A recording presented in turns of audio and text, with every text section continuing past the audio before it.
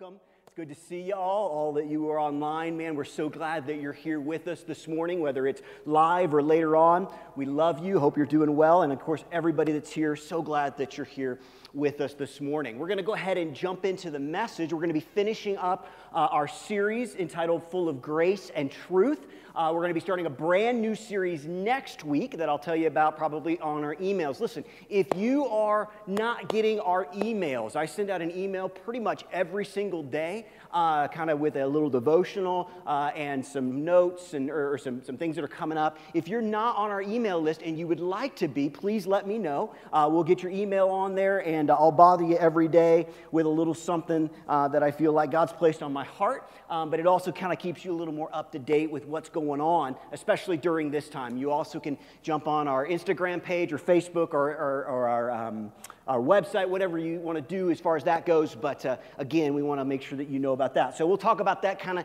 in this coming week. I'll kind of let you know a little bit more about it. But again, we're going to finish up our series on Full of Grace and Truth. Our kind of main scripture that we've been using through this series has been John 1:14. So we're going to go through it one more time because that's just what we do. It's the Word became flesh, the Word here meaning Jesus, and He made His dwelling among us. We have seen His glory, the glory of the one and only Son who came from the Father, full of grace and truth. Once again, we've been talking about this idea that Jesus was 100% grace, 100% truth. A lot of times we are not that way. We kind of fall to one side or the other. Some of us are really good at the truth aspect. Some of us are really good at the grace aspect. But Christ has called us not to be or people, but and people, to be full of grace and truth. And what we've been talking about, what that really means, is we need to stand firm on God's truth, and we need to freely give God's grace. Stand firm on God's truth and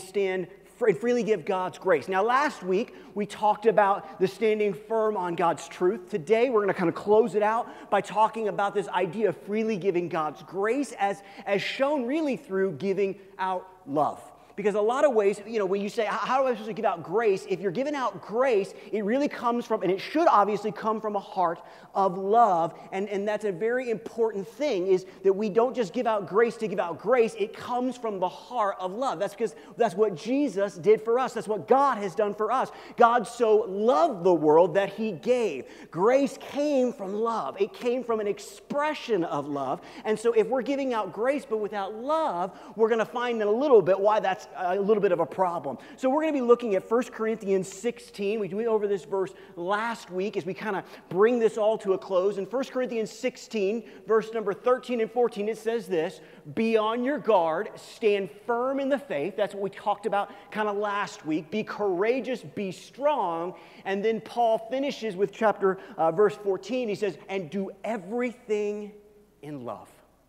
Do everything in love. If I was really mean and one of those pastors that would have you repeat a word out loud, and I wouldn't do that because I know you just stare at me, okay? I know that won't work, okay? But if I did, I'd have you say the word everything, okay? I remember when I was a kid and I was in high school, and I've talked about this before, where you're like on a true or false test, and there was always these clues that you had to watch out for, and it was like everything, always. Those were words that kind of usually would indicate that the statement was not true, was false.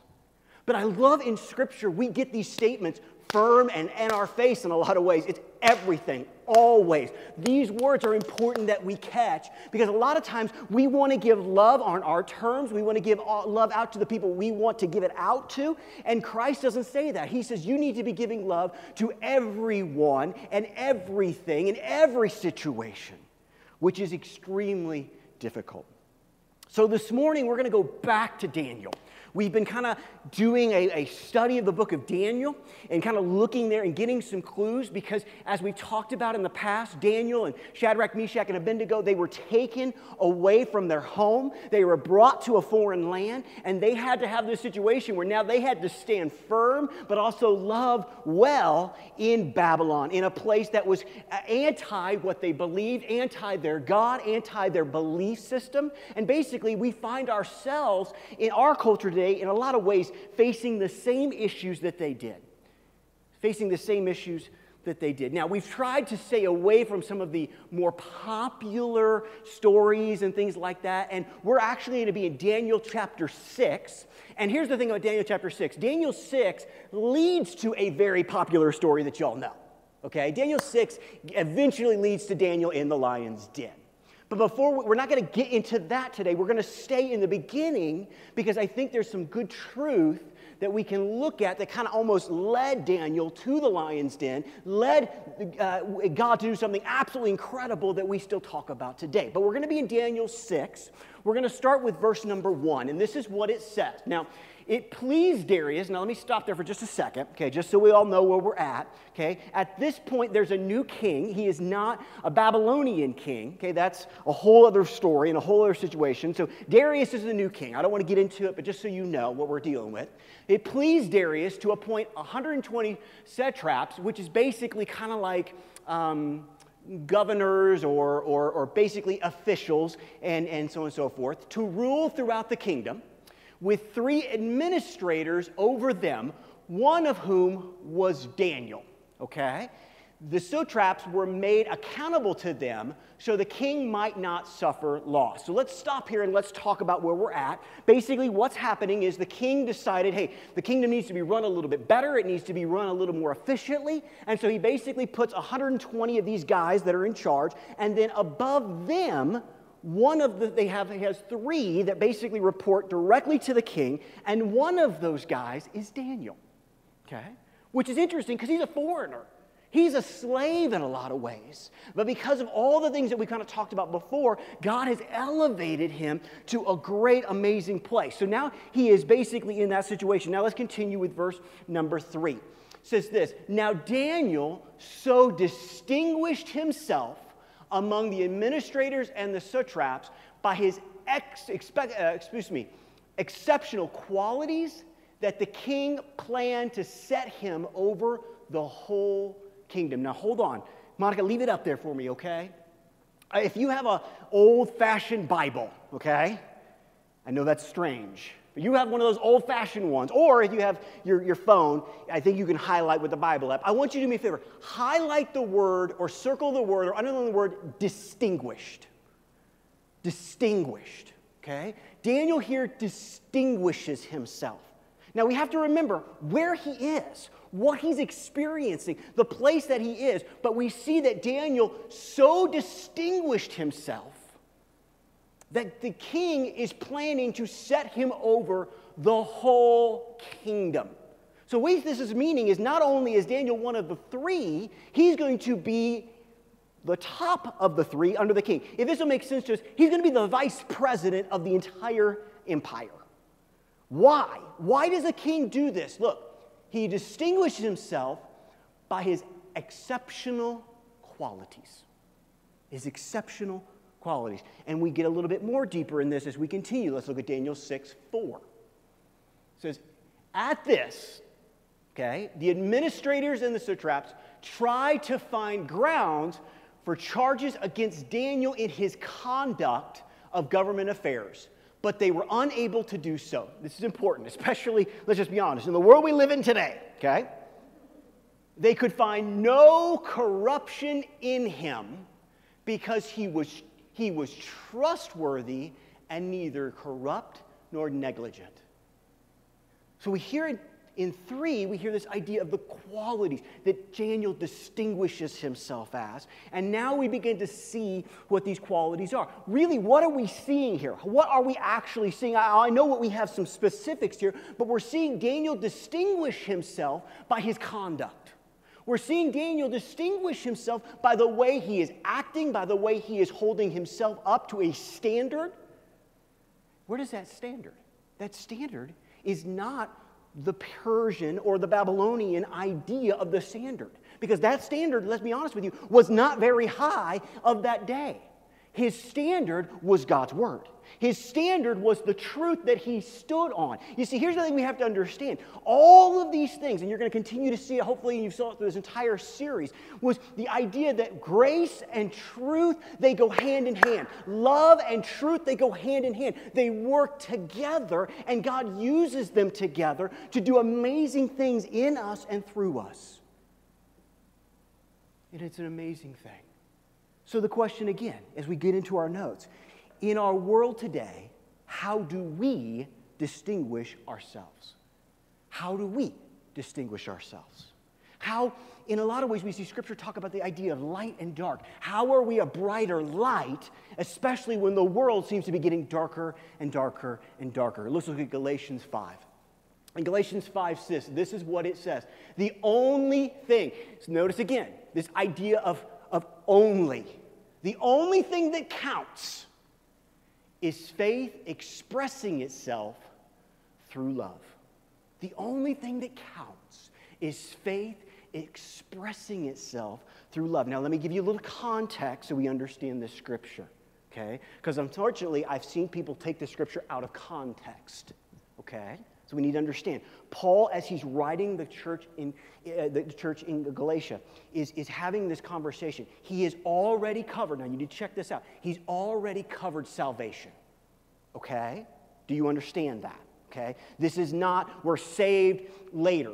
Salvation comes first. It comes through grace. It's not because of what we've done. It's because of what Christ has done for us. So he is, in the context of this, he's already covered that point. And so now he's moving past that. He's basically saying, if you're saved, if you know Jesus, if you've experienced the salvation and the cleansing work of him, then the only thing that counts is faith being expressed through love.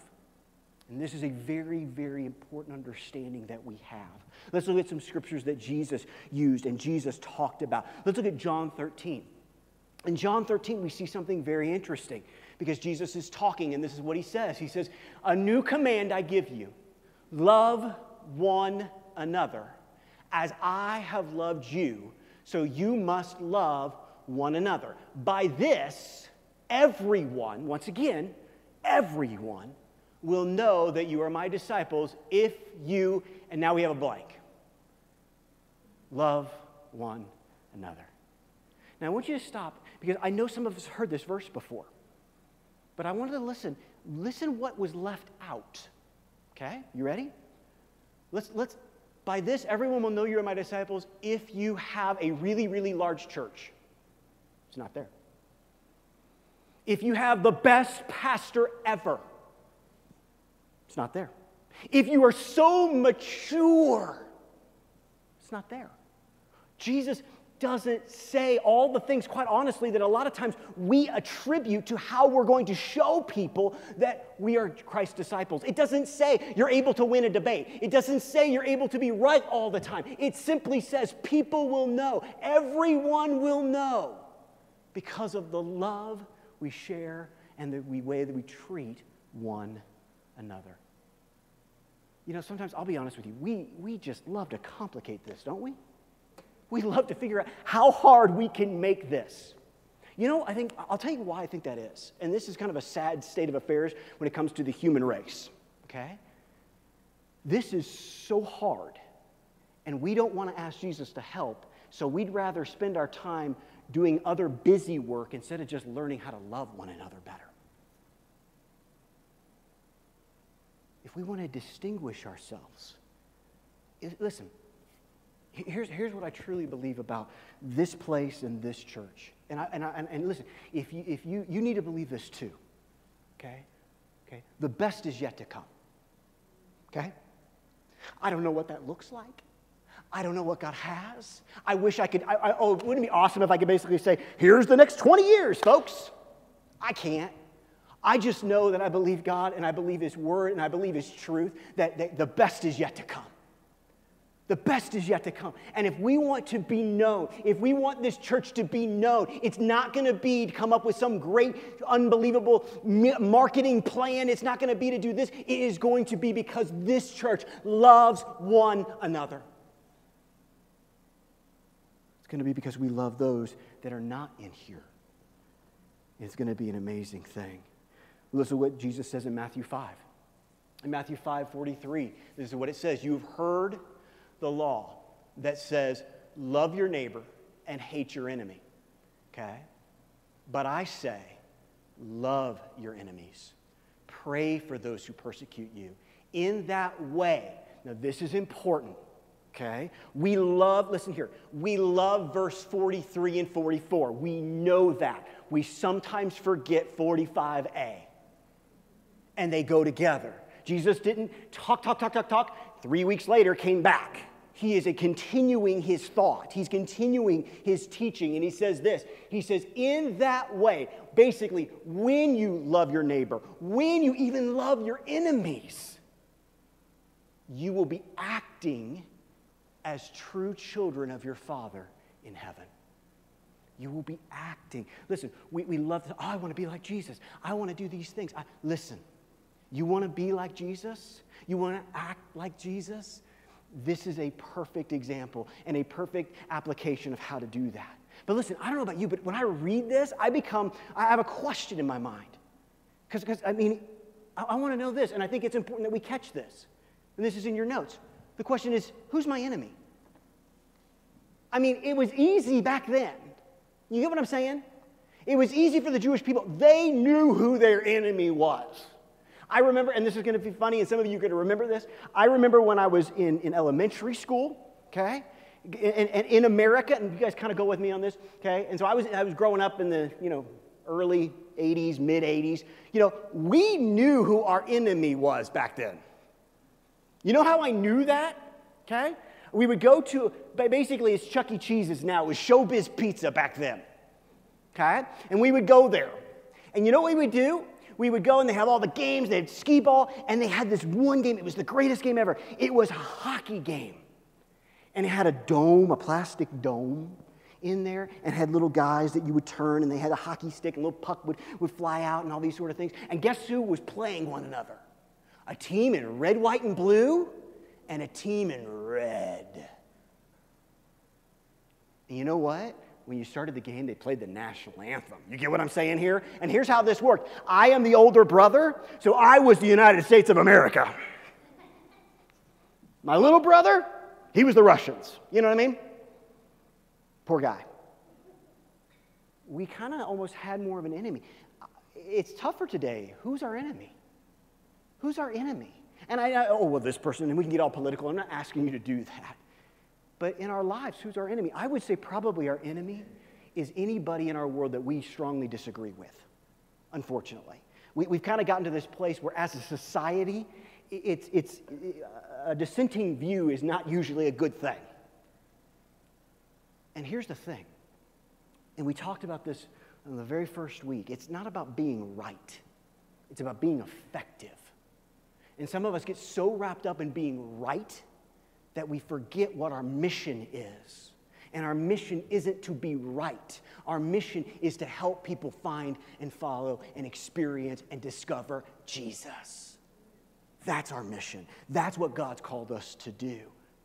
And so even our enemies, listen, that person at work, you know what I mean, that just grinds your gears, you know what I mean? And it's like, it's just, sometimes, and it sounds weird, but those are the type of people that Jesus is saying, hey, listen, you can love the people that are easy to love. You can love the people that basically act like you and believe in the same things you do, but I'm calling you to a higher standard. I'm calling you to a higher level. You want to distinguish yourself? Listen, anybody can love those that love them. You want to distinguish yourself, it means that you're going to have to find those enemies in your life and love them, care for them, do something kind for them. Is that easy? Nope. That's why we need Jesus. It's in your notes. We are supposed to distinguish ourselves by the way we give grace and love, and there it is again, to everyone. Everyone. Everyone. So, we're going to ask you a question because I think I want to look at this a little bit differently because I know this is a verse or section of Scripture that a lot of us know, but I want to look at it differently because here's the thing. As you look in your notes, number 2 is, what if I do not have love? Okay? We talk about it almost like, well, of course I have love. I'm a Christian. Of course I have love. God is love. I need to be loved. But you know what? We don't always. And so I want to look at it slightly differently. I want to look at it as, what if we don't? What if we don't have love? And we're going to look at 1 Corinthians 13. Now, if you've ever been to a wedding, you've heard 1 Corinthians 13. Now, you usually hear a little bit later than what we're going to talk about, and we'll get there, okay? But before we get there, Paul, as he's writing to this church, begins to share some things that sometimes we miss as Christians because, unfortunately, we just make the assumption that we're really good at loving. We think that we're great at lovers. We're great lovers. Oh, we're good. Well, I love all these people. I love all these. And then, but you know what? Sometimes our actions don't necessarily show that love. And so I want to flip the coin over. And I want to look at it, what it looks like if we don't. Okay, so let's look at 1 Corinthians 13. This is what it says in 1 Corinthians 13:1. Paul is speaking. If I speak with the tongues of men or of angels, but I do not have love, I am only a resounding gong or a clanging cymbal. If I don't have love. Listen to what he's saying here. He's basically saying, if I speak with such eloquence, if I say literally heaven-type things, but I don't have love,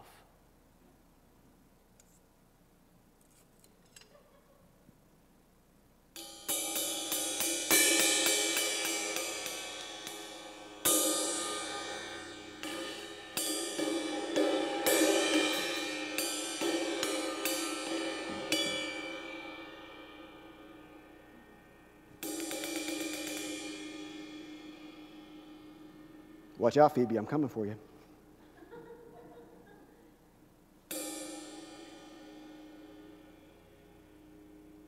You know, I think one of the greatest fears of parents is that their children will grow up to be drummers.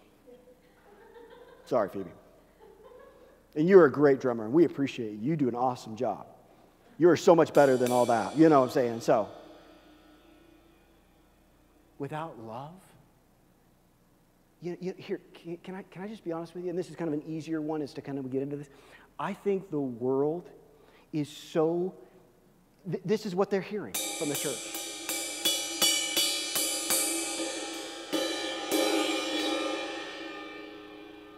It's what they're hearing. What does that mean? All I say is ineffective. All I say is ineffective.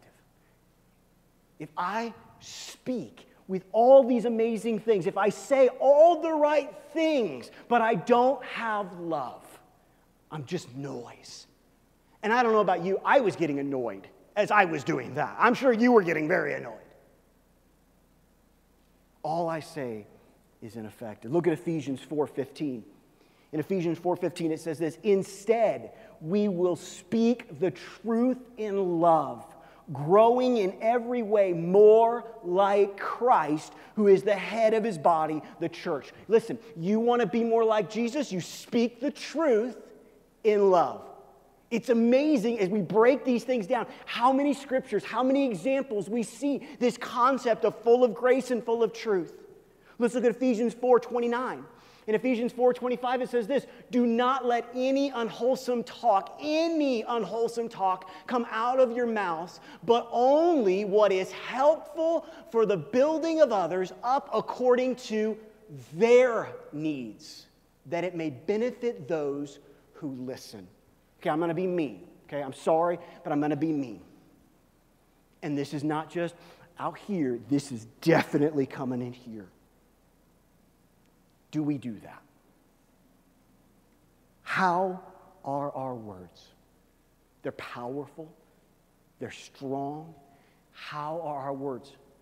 How do we say these things? And do we understand that what we're saying can bring death or bring life? It can bring curses or life. Next, let's continue on. 1 Corinthians 13:2, Paul continues. If I have the gift of prophecy and can fathom all mysteries and all knowledge. We'll stop there. If I can do all those things, but I don't have love, check this out, all I know is insignificant. All I know is insignificant. Listen to what he says. Gift of prophecy. The ability to have God speak and you listen and you speak it out. knowledge, mysteries, all these things. And Paul's basically saying, you know what? Without love, it's insignificant. It's insignificant. 1 Corinthians 13:2b. Let's continue on. If I have faith that can move mountains. Remember the scripture where Jesus said you have the faith of a mustard seed? Okay? Listen, I take the Bible literally. Okay? Because I believe God is God and God can do whatever. And if God says you have enough faith, where you look at that, we have mountains here, don't we? Beautiful, awesome mountains. And Paul is sitting here, listen, if you have the ability, you have the faith to look at that mountain and say, move. And the thing literally goes, whoop, zoop. And you don't have love, I'm nothing. I'm nothing. Listen, all I believe is insufficient. This is some powerful stuff, folks. And look, I know that we know these verses, but we need to look at them a little bit deeper because Christ here is trying to get us to see something massively big. Massively big. Now, 1 Corinthians 13:3, let's continue on. If I give all I possess to the poor. All. Listen, this isn't our tithe. This isn't our 10% that God says is His that we give. This isn't even more than, this is an offering, and this is even more than an offering. This is everything. Imagine taking everything you own, everything in your bank account, everything in your savings account, everything in your retirement, everything you own, and taking it and just saying, here. You give it all. You have nothing left. But you don't have love. All I give is incomplete. Listen, and I want to talk to parents and grandparents and people that one day may be parents or grandparents. You know what your kids need? They need your love. They don't need another thing. Things are nice. Things are fun. I like getting things. I love giving things. But listen, you could give your kids the moon, the stars, and the sun. And if you don't give them love, they will be incomplete as people. Grandparents, I know it's easy. I know you want to give, and that's great. There's nothing wrong with that. But listen, you know what those grandkids need? They need your love. They need your love. So even if we give it all, without love, what we give is incomplete. 1 Corinthians 13:3b. 3b, let's continue on. If I give over my body to hardship, that I may boast, but I do not have love, I gain nothing. I gain nothing. What's that mean? All I accomplish is inadequate. All I accomplish is inadequate. All I build, all I work towards, all that I do. Listen, hear me here. Hear my heart, okay?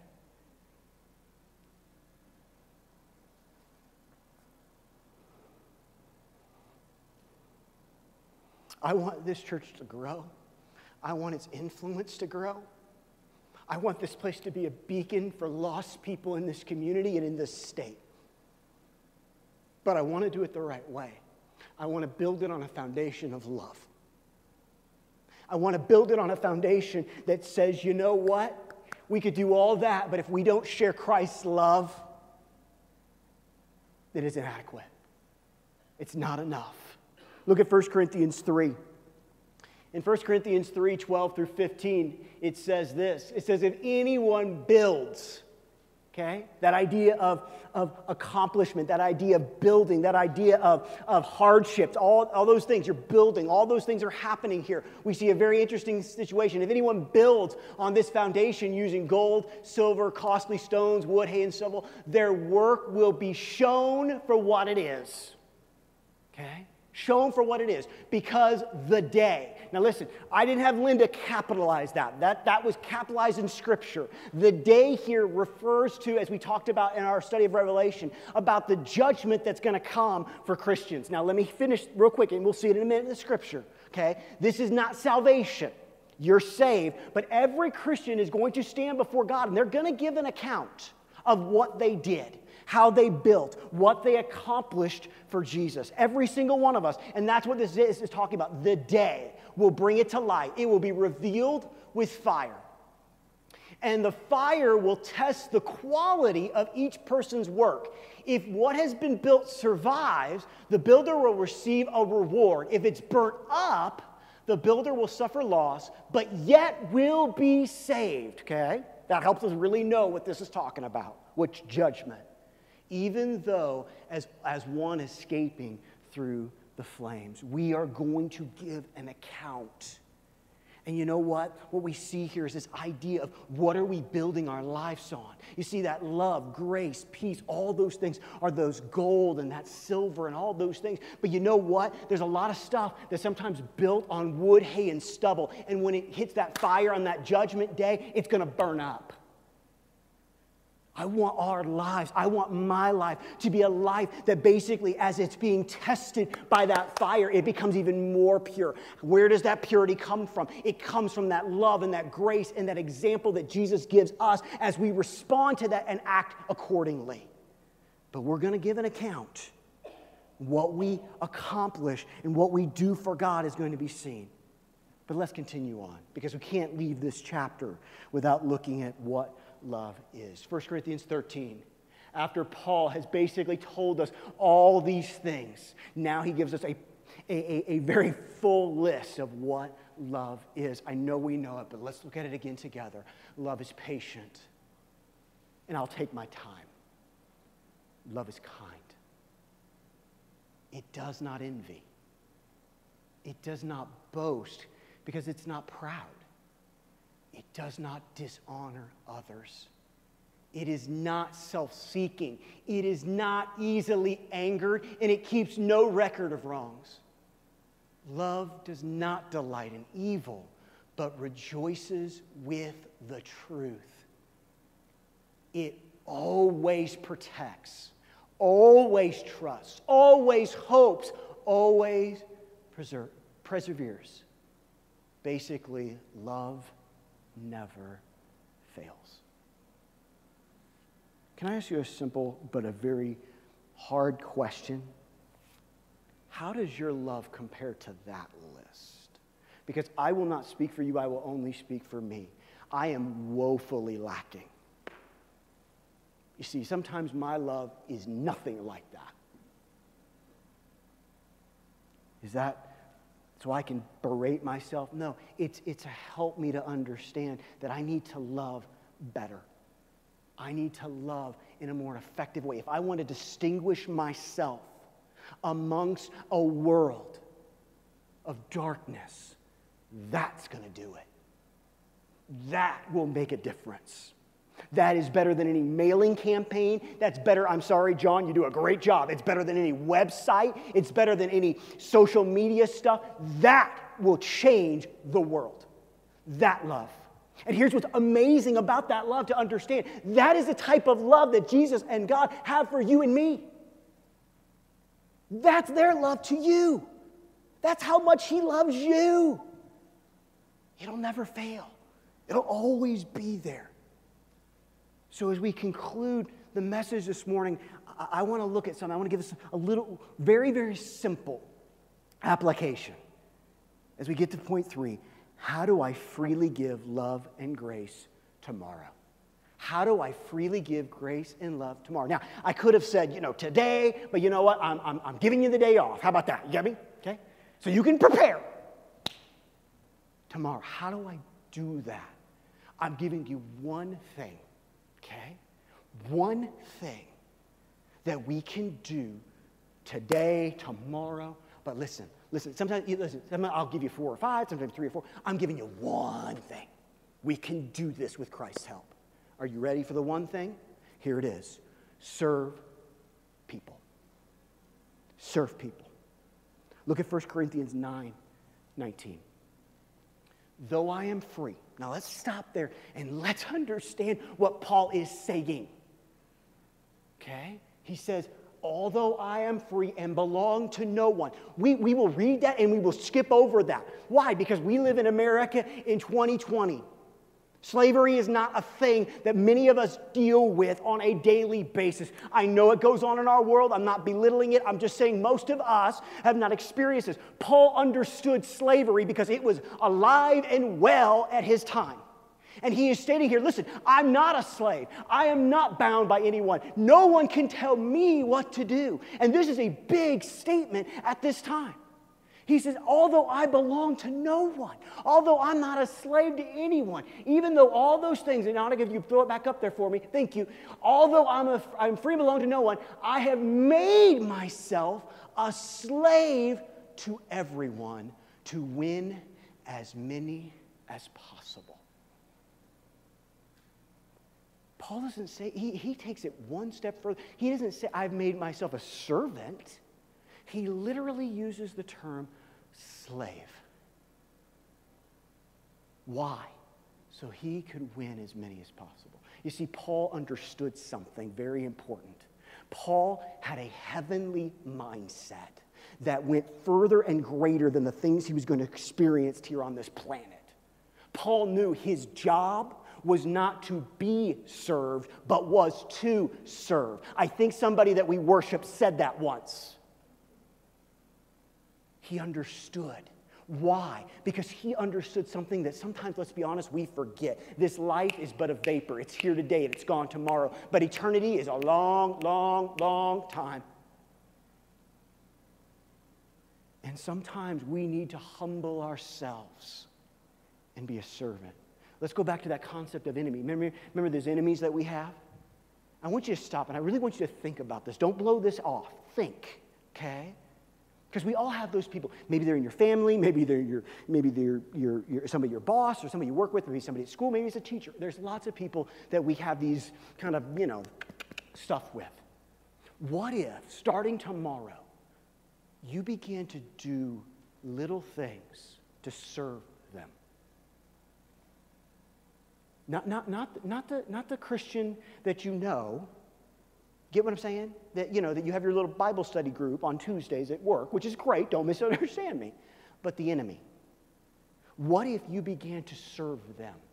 What if just said, hey, I noticed you had a lot of work, so I helped in this little area. I don't know. I don't work where you work. I don't know. Hey teacher, I noticed you had a lot going on. I did this to help. I hope it's okay. You just began to serve. You just began to love. You just began to do those things. What an impact you would begin to make. Why? Not so you could, oh, look at me, I'm a great Christian. Look at me, I'm so wonderful. No. So those people would begin to experience the love of God in a way that they would have to literally make a choice because they see such a difference in the way you live and the way you love and the way they live and the way they love.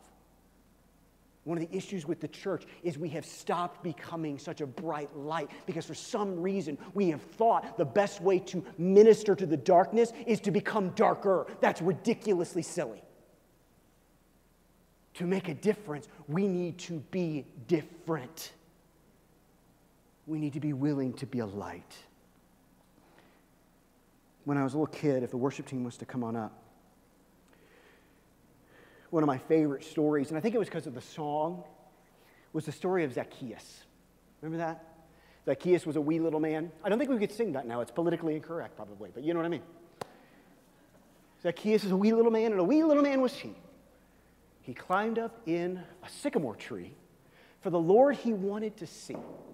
And just as Jesus walked that way, he looked up in the tree, and he said, Zacchaeus, you rotten, dirty sinner, how could you be a tax collector? I can't believe you would do that. You turned your back on God. You turned your back on people. How dare you?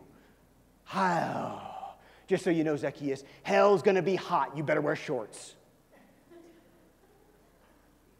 Wasn't that how the song went, right? Wasn't that how it went, right? Because remember, Zacchaeus is a tax collector. You talk about people that had enemies?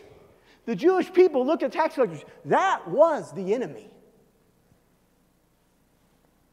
Isn't that how the song went? What's so funny to me is I'll get on the internet or I'll look at Facebook posts, and none of you, or I'll look at Twitter, oh, good Lord. And you know what I find? I find that song. But we know the story, don't we? What's Jesus say? says, Zacchaeus, you come down. It's always cuter when there's like a 4-year-old doing it, okay? I'm sorry, you know. For I'm going to come to your house today. What was Jesus doing? He was going to have lunch. He was going to spend time. You got to remember, in this culture, to eat with someone was massive. It was acceptance. It was love. It was so big. Jesus basically said, I accept you right where you're at. I know you're the enemy. I know you've done things. Remember, Zacchaeus stole from people. He was a traitor. And Jesus said, let's go eat. And this is important. And I want you to get this, because if we can understand this and get this, and it's the last thing on your notes, it can really revolutionize the way we deal with people. And this is what it says. Jesus connected before he corrected. Do you understand that? Jesus connected before he corrected. Now, you need to understand something here. Once again, as we kind of bring this all to a close, what do we see? We see grace, love, and truth. You see, Jesus didn't just correct, but he did correct. Jesus didn't just connect, but he did connect. But you look at the stories. The woman at the well, Zacchaeus, Matthew, the tax collector, Peter, James, and John.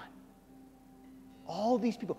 Jesus connects and then he corrects. If that's Jesus' model, it should be ours. And even more than just this idea that, hey, Jesus knows what he's doing and we should follow him. But you know what? This model worked really well. This idea that, hey, we connect with people before we correct them. But we do correct in love. We understand that concept. We're not simply truth people. We're not simply grace people. No. We're both. We're not or people.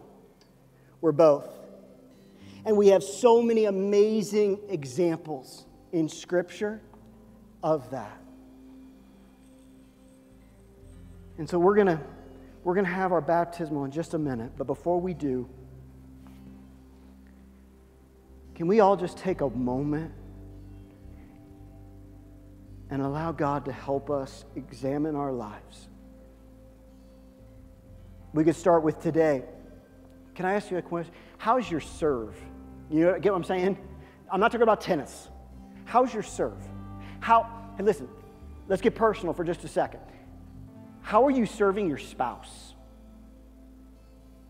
How are you serving your children? Some of us will say, well, I'm a parent. No. How are you serving your children? Children, kids, how are you serving your parents?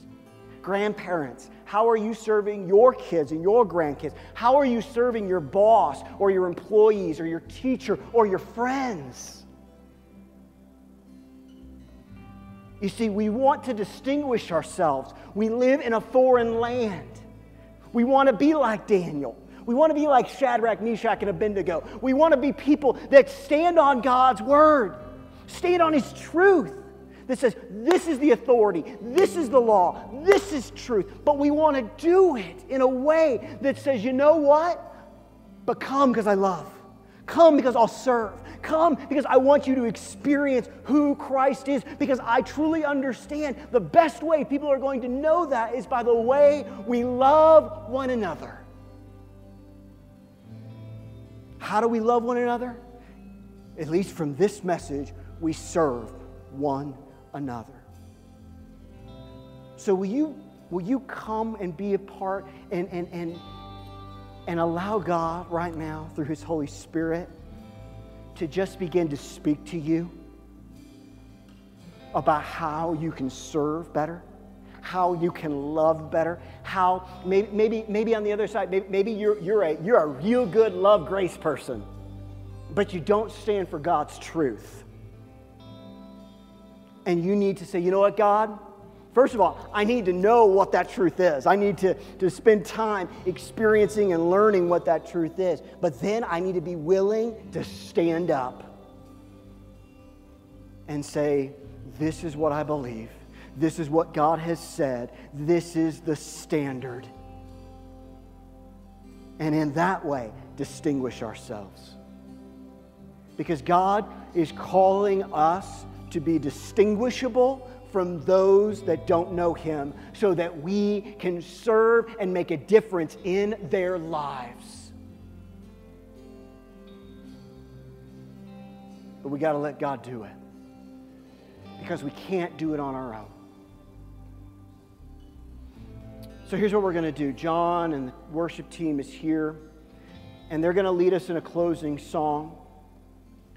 And here's what I'm going to ask. I'm going to ask that during this time, that you just begin to allow God to speak to you. You allow the Holy Spirit to really illuminate things in you, okay?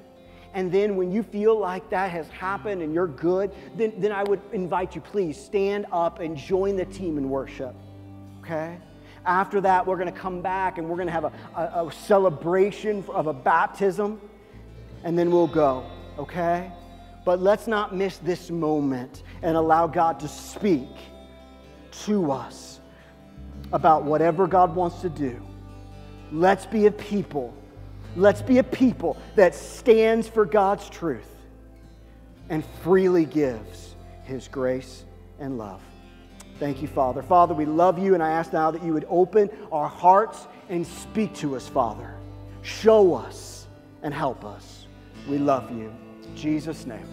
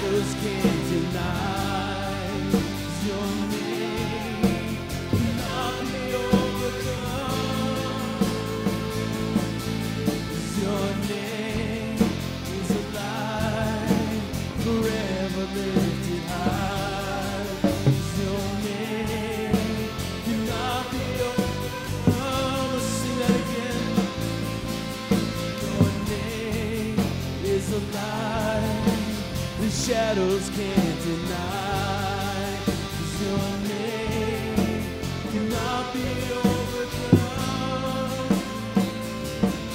'Cause your name is alive, forever lifted high. 'Cause your name cannot be overcome. Let's sing Jesus. Jesus, Jesus, you make the darkness tremble. Jesus, Jesus, silence fear. Jesus, Jesus, you make the darkness tremble. Jesus, Jesus, your name is light. Alive, the shadows can't deny. 'Cause your name cannot be overcome. 'Cause your name is alive, forever lifted high. 'Cause your name cannot be overcome. Let's sing Jesus, Jesus, you make the darkness tremble. Jesus, Jesus, silence fear. Jesus, Jesus, you make the darkness tremble.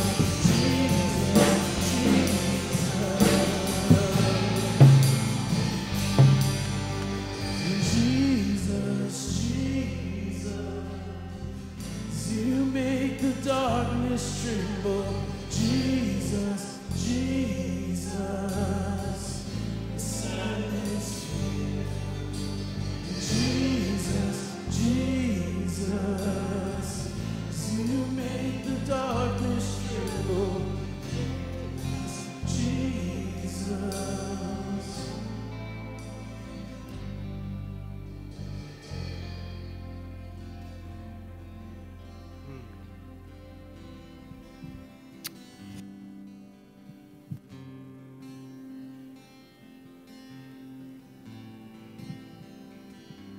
Thank you, God.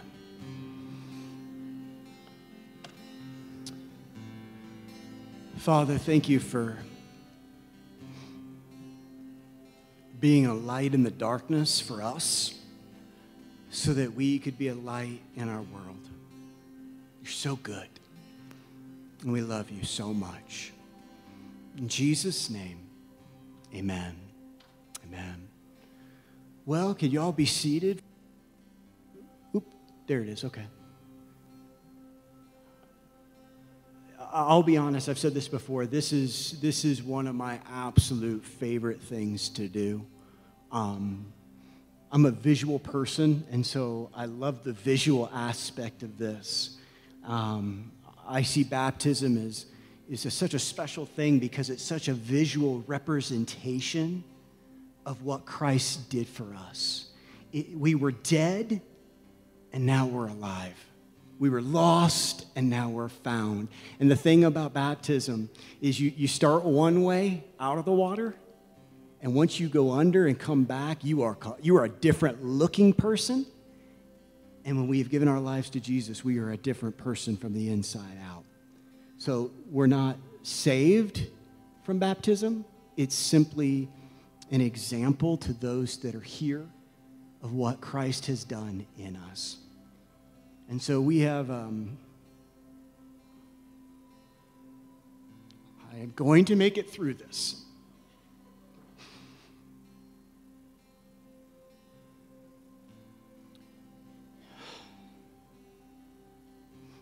I'm sorry. We have one individual that's getting baptized today. Easton, are you ready, buddy?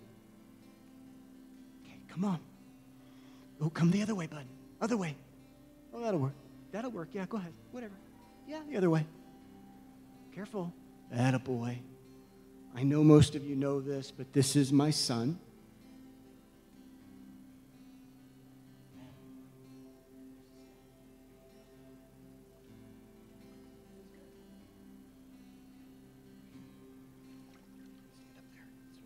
can see you. Okay? Look out there. See everybody? Are they scary? Nah. They're good, aren't they? Okay? So, can you end this mic for me? Okay? Can you tell everybody why you want to get baptized today? Because I want to follow Jesus. You want to follow Jesus. Hey, I'm proud of you. And I love you so much. And it's such an exciting thing for me to be able to do this, okay? Don't tell anybody, but this may be my very favorite baptism of all time, okay? But don't tell anybody. We won't want them to feel bad, okay? I love you, and I'm proud of you and the little boy that you are. You've definitely blessed Mom and Dad, and we love you very much. You ready? Okay. Easton, go ahead. Attaboy.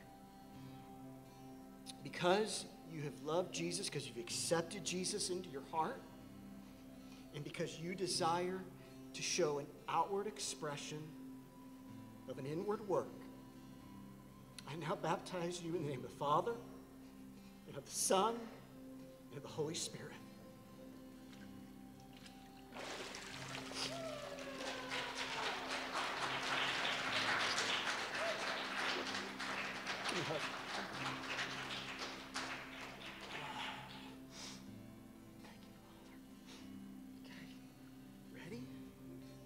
Step down. There's a step there. There's a boy. There you go.